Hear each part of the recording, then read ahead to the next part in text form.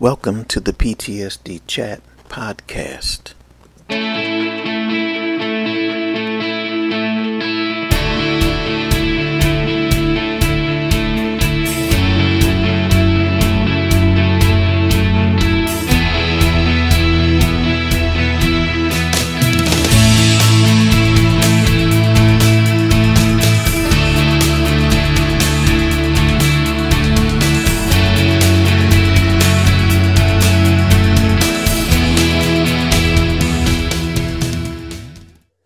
Hi, everyone. This is Tim Grutzius, and I'm joined by David Ortiz. And this is our reboot of the PTSD Chat podcast. It's been a while since we've done it, and we thought we would bring it back to you again with more and new content as we go along and do these things. So tonight's topic is going to be about managing expectations in the military. And I'm going to turn it over to Dave, who's had a few more years than I did in the military. So he could probably bring a little bit more understanding to this conversation about those expectations. I can speak from the fire service side. So Dave, take it away. All right. Thanks. Thanks for being here. I'm glad to be here tonight. And, what we're going to be talking about tonight is managing expectations, something that I speak to in different, ways for service members, just trying to get them to reassess, their military careers. Sometimes when we get into this conversation, it gives them a better understanding of what those initial expectations were when they got into the service and how it ended, and it's one of those things, military careers are very unpredictable. There's people that go in, I remember the bus ride, as I went through to basic training, and there was these guys, trying to get to the, we're trying to get to basic training, and they're talking all this, they're obviously excited about the experience they're heading into. And, I was quiet, obviously anxious. And most of these guys, when they got there, they flamed out real quick. Like their expectations were to, and I remember hearing them on the bus, how excited they were about the experience. But sadly, they didn't make it past the initial screening that we had the first week before we even got to basic training, because of different situations. Some of them were emotional, some were social, some were, medical. And, that's how frail or the military career could go that quick. So I think managing those expectations, or at least reevaluating or reassessing those expectations that we set on ourselves, helps us to manage all that resentment that we have probably with the system, because the system sometimes can be, it has a dark side to it. There's people, like I said, they've left before because of physical injuries, and they weren't counting on that. When you're in that MEPS, the military entrance processing station, you're not thinking about, oh yeah, hopefully I could get injured in the first 2 years and I'm out. No, you're thinking about a long career. And that's how at least I try to help veterans and service members with that. And for me, it's one of those tools that have been very helpful. So, like I said, the downside of having expectations is we live in the future. Again, going to those guys, I'm pretty sure they went too far ahead in their military careers of what they wanted to do, the type of jobs they wanted to do, the places that they wanted to visit. But they were not living in the now. I was taking it day by day. I was, writing letters home. Every day I missed my family. So I was taking everything day by day, and I was actually grounded at that time. I'll head it over to you, throw the ball to you. What were your initial expectations once you got into the military? Okay, in the military, well, I think it was, you know, I expected that I was going to do a long career, maybe a 20 plus year career in the military. And then when I started seeing how families were being separated because of non-dependent tours such as Korea, or they had one sergeant was going to go to, he had to go to Germany. He re-upped. That was his next duty station, but he couldn't bring his family for at least a year. And there were other things too that, it started making me think, what, I wouldn't want to put somebody through this. And my expectation is, I was kind of like you. It was really, when you got into basic training, it was day to day survival. When you got somebody yelling at you 24/7, 365 while you're there. But what it offered for me in basic and advanced training was, it was a lot of structure. Then I get assigned to Fort Irwin National Training Center just outside of Barstow, California. And you go into, we'll just call it the real world of the military. And you saw that there was, just as if you were in you were a civilian, where there's dysfunction in different types of workplaces, not only personality conflicts, but, people getting in trouble. They have their own personal issues that they brought to the workplace and affected them. Mm-hmm. No different in the military. And I remember sitting down, because there were a lot of people, they get in there and they half-stepped it. They didn't do their job, what they were supposed to do, always getting Article 15s, getting in trouble type of things. And I remember sitting down with a corporal when we were doing just staff duty. And I said to him, I go, why is, why does it seem so screwed up here when, it wasn't like that when I was in, my training phase? And he said, that's because privates were doing what privates supposed to do, sergeants what they're supposed to do, and your officers were doing what they're supposed to do. Now you get out here, you're let loose, you're given a lot more freedom, because once you did your job for the day, it might have been 9 to 5. I mean, we'd be up earlier than that for PT, but sometimes we just start at 9 a.m. when there was non-PT days. And you go home, people are going out, they're getting arrested, they're losing their money, they're going to Vegas, gambling it away, it away within the first weekend that they had their check. And then they're begging, borrowing, and trying to get you to give them a loan so they can make their car payment or this or that or the other type of thing. So it was kind of confusing for me for a while, but then once I got rooted in, made friends there, and I just, you did your job, you started learning, it became okay for me. But it was really those other things, like being separated from your family. If you had to be in it, it would just, I started moving and got my EMT certification. And I thought, you know what, that's where I want to be, outside the outside world, being a firefighter, paramedic, things like that. Yeah. And I think you hit on the nail when you said, reality sets in, like the classic line, expectation versus reality. And that's what it is, right? We have so many expectations, especially if we haven't gone through these processes before. Once we get there, because our minds tend to, make a whole scene of the situation, especially if we're influenced by what we see on TV or what we hear from other people. And our experiences are very individual.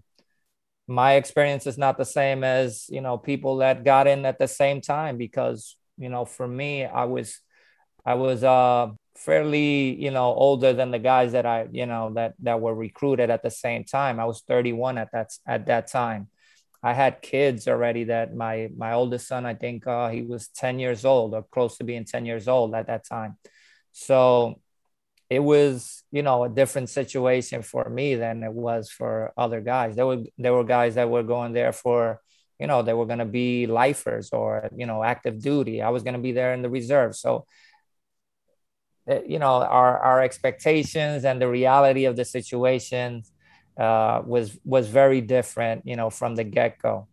One of the things that I wanted to, like talking especially about the reality is the added personal pressure that we put on, because we want to, at least in the military, we want to make rank, and we put such a high value on, on where we want to get, and sometimes we fall short of those goals.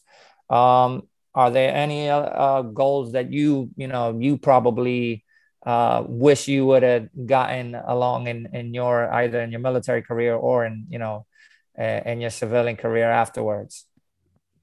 As far as military career, once I made the decision that I was not going to make it a career, I did what I had. I went before the promotion board and became a spec 4 promotable, but that's where I ended up stopping, was right there. They didn't send me to PLDC because Mm-hmm. it was at that time, it was 1992. So it was actually in the fall of 91 that they were doing the drawdown early out type of thing, because I originally signed it for 4 years, but I was out a little bit earlier because after the Gulf War, we got to make a little bit of budget cuts and things like that. So my MOS, which was unit supply, unit armor, it allowed me to get out a little bit earlier. I had already had my EMT. I knew when I was going home that I was going to be able to get a job with a private ambulance company. So then after that, I want to go to paramedic school, things like that. And I think part of it, what influenced me was hanging around with the Army medics, at their aid station, things like that. And I'm like, this is stuff I want to do. For a little bit of time, I was part of a soldier volunteer fire department. They had federal contracted employees who were the full-time firefighters there. And then they just augmented that with us. So, once I started getting involved with that, I was like, this is where I really want to be. Awesome. And then managing, those expectations or that downside where you build it up in your mind. It happened to be to me as well in the fire service, where my influence was the TV show Emergency was back on from 1972 to 77. And, I was like, this would be something I want to do. And then it took a long time to get there because, I got a degree in criminal justice. I was going to go into law enforcement, but my journey took it the way it took it.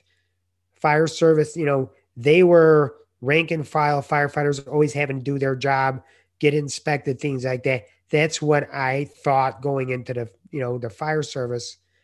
And it wasn't that way. It was the same thing like the military. You had people that you go through a fire academy, they make it through, but then they don't do their job. They're half stepping it in a job that requires a lot of responsibility, not only in the military, because you may be asked to defend the nation, and as well as you got to be responsible for the guy that's next to you in that foxhole, following orders, things like that.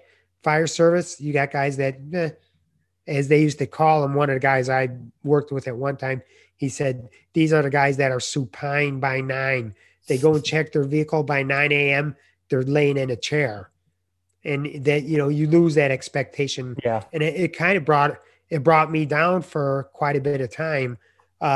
My goal there eventually was, and I didn't think about it first, but to become a lieutenant. And then I was encouraged. And once I did that, I was good there. I did not want to be a chief officer or chief, partly because I was used to it being that shift work, 24 on, 48 off. When you're chief, you're there 9 to 5. You're there 5 days a week. And I remember when I was offered an opportunity to become a deputy, I came home and said something to my wife. We were eating and she put her fork down and she looks at me and she goes, "That means you'd be home every day."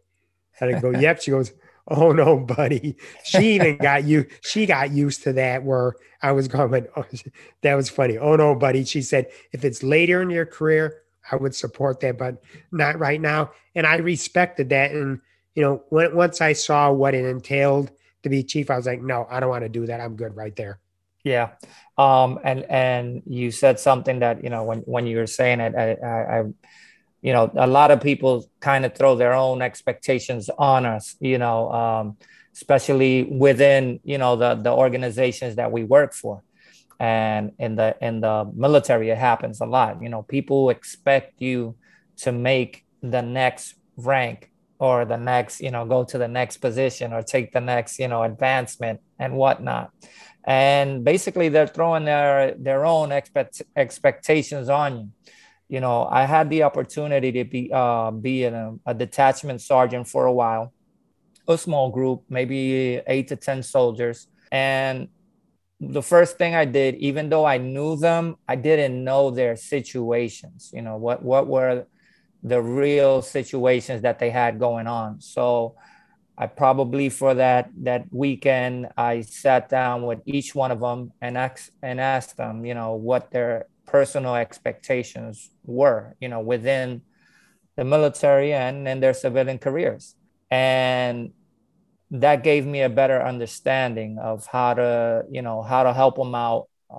If they had any situations going on, I was a little more, they had at least told me beforehand, I have this situation going on, like going to school, or I'm taking care of, I'm the only caretaker of my parent.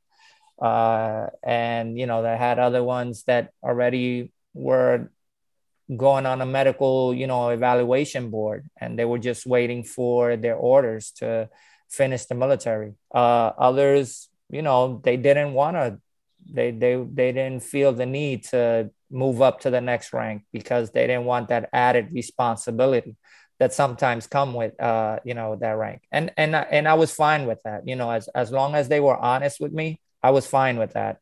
And I think that, it helped me understand where they were coming from, and we built good relationships. To this day, I still talk to some of them that already have left the military, and I sent a message to one of them a couple of days ago to see how he was doing. He's actually fishing now, so that's his recreational hobby. So it's one of those things that I got a better understanding, and we were on the same page. And the only thing I asked of them is, hey, when we need to do something, I just need you to be there. Absolutely. And that was the same thing with me, just in the fire service, that you just try to be I learned that you have to be a good mentor with people, because everybody's going to come to, no matter whether in the military, civilian life, fire service, police service, everybody's got stuff and they're going to bring it with them. And that could be stuff that they started with from the day they were born, whatever they were exposed to, whatever their family experience was.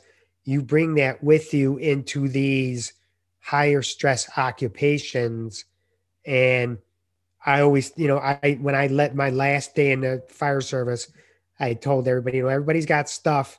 And the idea is when these new people come in, you're not going to be friends with everybody, especially when it's different generations, but at least observe them to be what's their apparent normal. And then when you start seeing them act outside that, then you might want to sit down and say, hey, come here, my friend, sit down and tell me a story. And you never know where that's going to go. They may not tell you their deepest, darkest issues, whether it be mental health issues, financial. They may not tell you that right away, but you never know where that conversation is going to lead to. So, be kind to each other, and just move forward. And even if you're not going to be friends with them, you got 24 hours that you're going to spend with them.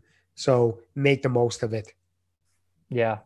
I mean, that helps out a lot, having those conversations, just being honest. There's so many ways that conversation can go. That conversation, you could think it's a very casual conversation, and it turns out to be, meaningful both for you and both for the person, that's actually confiding in you. And at that moment, probably they were waiting for that opportunity to talk to you, because they have some questions and they didn't know, who to reach out to. And maybe, that approach actually, help them out, at that point of their careers. Now you said in your last moment, once you were about to retire, what were your expectations going on then? Because, sometimes we see retirement as a ceremony, but it's more a process than a ceremony. So I'm not there yet. So I want to ask you, Right. how you viewed it. Well, that when I gave that speech, that was my last day. They gave me uh, there's a luncheon at the firehouse. Basically, on my last day, I go in. I don't do any work. I don't respond to calls. I just sit there, and people are coming and going. Whether it was people that I used to work that used to be there, or some of the police officers, they all came in, and it was just just to say their goodbyes. My expectations for me is that I built it. Well, we'll have to go back to 2008, where I'm only there 14 years. And I'm sitting there one day, I'm like, I don't have any other skills outside of this. What am I going to do? And happened to be watching a TV show, and it was a comedy, but one of the characters in there was an acupuncturist. So, I started looking into that. Then it led me into holistic health. And I got some education through the American College of Healthcare Sciences as a holistic health practitioner. And then that led me into having an opportunity to become a personal trainer. And that was through the fire department. And Awesome. these things just started laying themselves out. And I'm going to say as gifts, as because the chief said one day in a staff meeting, he said, our workman's comp carrier is looking for people to become peer fitness trainers, which that was a whole different thing. That was only a 40-hour thing. And when I went down, knocked on his door, and I said, I'll do that. And, one thing led to another. It was actually becoming a personal trainer. I ended up getting hired on the campus of a local community college. And it was just by happenstance that I did it, where I was going to take like a business class at it's called Moraine Valley Community College. And I saw on their website that they were opening up a new fitness facility. So I emailed the director and I said, hey, you looking for personal trainers? I'm a new one. He said, I'll connect you with this person. And then I talked to her, and then it was a few months later, go ahead, put your application in. I got hired. I worked there for 6 years. My journey also took me into because of the holistic health, I became a Reiki master practitioner. And Awesome. I had all these things working for me and what I wanted to do. The only thing I did not accomplish in my time in Illinois was I got a website for a business, but I never really got that going to be personal training, health coaching, and doing some Reiki work with clients. But I never got that totally up and running till, and not even here. I haven't restarted that whole business structure yet, but I'm currently in yoga teacher training, and I want to focus on trauma informed yoga. And then there's something called yin yoga, which is a lot more just relaxing for the nervous system, and then reach out to military personnel and as well as first responders. But I had that with me other than the yoga training, which that came up. Just I'm here. I'm like, I want to do that, and that's what I'm doing. So it's just how my journey took me. So when I left, I didn't have any anxiety about leaving the fire service, because once I left there, everything I did in my days off, I was still doing, other than that every third day I was at the firehouse. So I never felt that we knew that we were going to be relocating down to North Carolina. So I put my energies into that as well. So that, I didn't have, usually some guys, when they were leaving the fire service, they had a lot of anxiety because they didn't know what they were going to do. But Yeah. most people had some kind of a plan. Yeah. And to close it out, right. The conversation, that's one of the things that we have to, at least keep present, is that there is something that we're going to do afterwards. Our careers are done, hopefully, if it's not a situation that, takes us away from it, that we will, have opportunities to continue to grow. that probably the military, or in your case, being a firefighter or EMT, and your own military career, that's not the final destination, and we fail to stay in the moment. And we're always looking forward, but we fail to enjoy those moments and gain personal growth out of those situations that are actually going to lead us into the other ones. So that being flexible, and again, like we said, view situations as opportunities to grow. So I guess that wraps up, at least from this one. Tim, if you have anything else you want to add before we go. Right.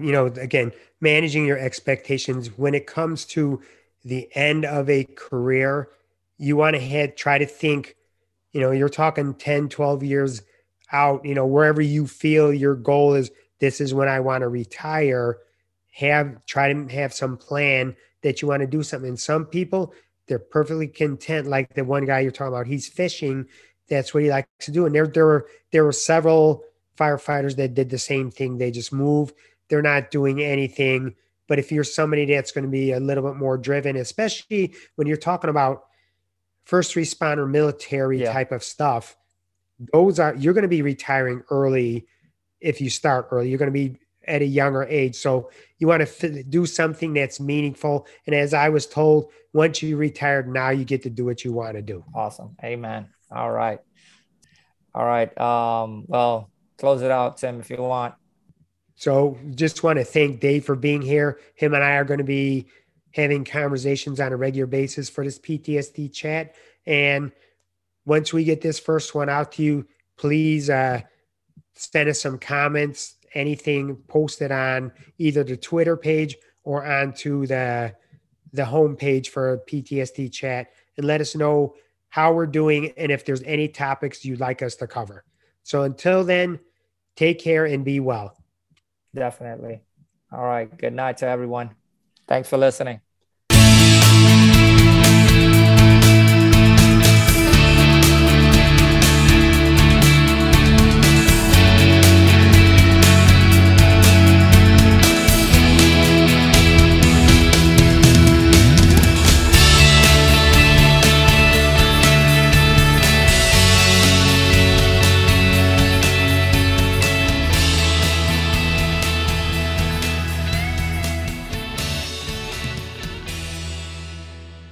We'd like to thank you so much for listening to the PTSD Chat podcast, and we hope that you join us in the future.